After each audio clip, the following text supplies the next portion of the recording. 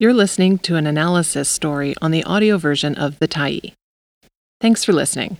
The Tyee is a nonprofit newsroom that is funded by our audience. So if you appreciate this article and you'd like to help us do more, head on over to support.thetyee.ca and become a Tyee builder. You choose the amount to give, and you can cancel anytime. BC is flush.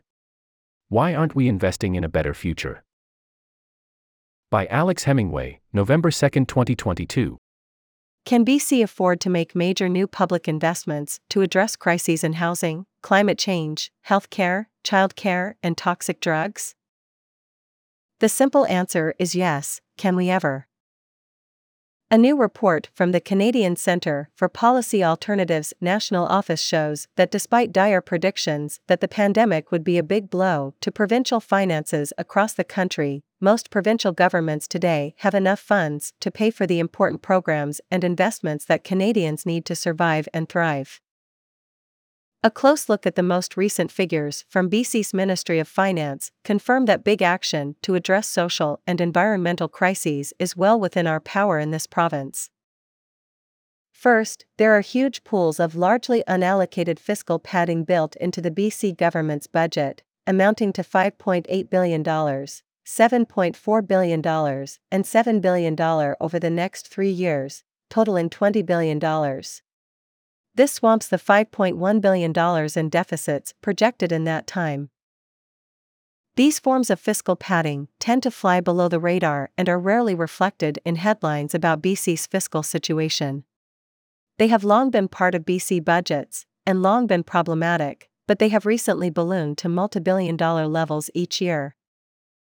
For example, in the current budget year, fiscal padding includes a $2.8 billion general contingency fund, $2 billion contingency for pandemic-related issues, and $1 billion forecast allowance to cushion any unexpected developments. In the following year's budget plan, there is a $3.4 billion general contingency fund, $2 billion for unspecified future priorities, $1 billion forecast allowance, and a $1 billion pandemic contingency fund. The budget also adds an additional layer of padding by assuming a level of economic growth lower than private sector economic forecasters are projecting, which lowers revenue estimates. This pessimistic skew in the budget numbers is why you often hear about surprise outperformance of budget projections at year-end. In 2021-22, the provincial government originally projected a $10 billion deficit, but by year-end this had turned into a $1.3 billion surplus. For 2022-23, the government originally projected a $5.5 billion deficit, but in its fall fiscal update only 6 months later it revised this projection to a $700 million surplus. To be fair, the pandemic has created plenty of uncertainty, but this practice of budget lowballing is not new. The same pattern has played out in all but a handful of the past 20 BC budgets, with the year-end results turning out rosier than the pessimistic budget day projections. In fact, the only exceptions to this pattern were the year of the global financial crisis, the time when BC unexpectedly had to pay back the federal government after eliminating its planned HST, and a small downward revision in 2019-20 at the very beginning of the COVID-19 pandemic. Budget lowballing of this kind creates a systematic bias against public spending in BC, distorting democratic debate about the true range of our budgetary and public policy options. If the goal is to prioritize avoiding deficits above all else, this practice would have some logic to it. But that's an unwise priority. Whether or not the provincial government runs a balanced budget in a given year is not of any real economic significance. For healthy fiscal management, more relevant long-run measures include the debt-to-GDP ratio, debt relative to the annual income of the economy, and debt service costs, interest payments relative to the size of the budget. Rather than consistent budget lowballing, BC should set realistic budget projections, recognizing there will be year-to-year fluctuations in both directions. Some years this may mean a larger deficit than expected, sometimes a smaller one, and sometimes a surplus. More transparent and realistic budgeting would deliver important benefits. First, it would allow us to plan and make policy decisions that are more democratic based on an accurate picture of the resources available. Second, it would dial back the bias against public spending at a time when there is a huge backlog of critical public investments that need to be made.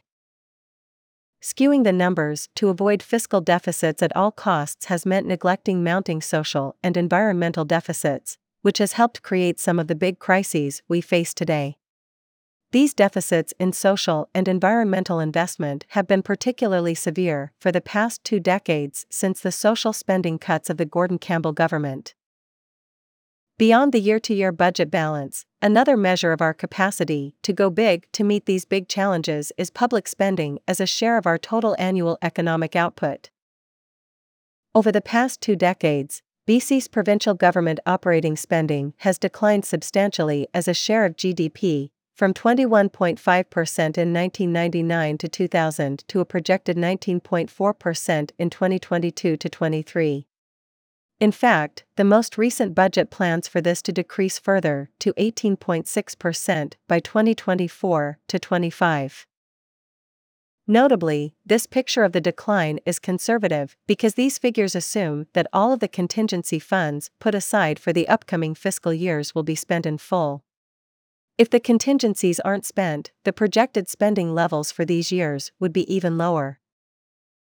To put this in perspective in terms of raw dollars, if BC returned to the spending levels of 1999, as a share of GDP, we would have another $10 billion available to spend on important priorities in the current fiscal year alone, in addition to the huge contingency funds discussed above.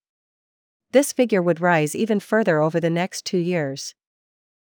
If we want to increase public spending to tackle big challenges, we have the economic capacity. How specifically could BC fund increased public spending and investment? Borrowing can play an important role and make sense, particularly when funding highly productive social and physical infrastructure investments. Indeed, some public investments, like a major build-out of middle-class rental housing, can largely pay for themselves.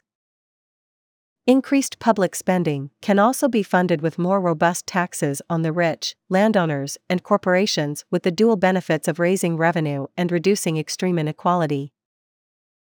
Even credit rating agencies, often very conservative institutions, recognize that raising additional tax revenue is well within BC's capacity. For example, Moody's Investors Service notes that British Columbia's level of taxation is at the lower end of the Canadian provinces, presenting the province the flexibility to raise taxes, while still remaining competitive with other jurisdictions.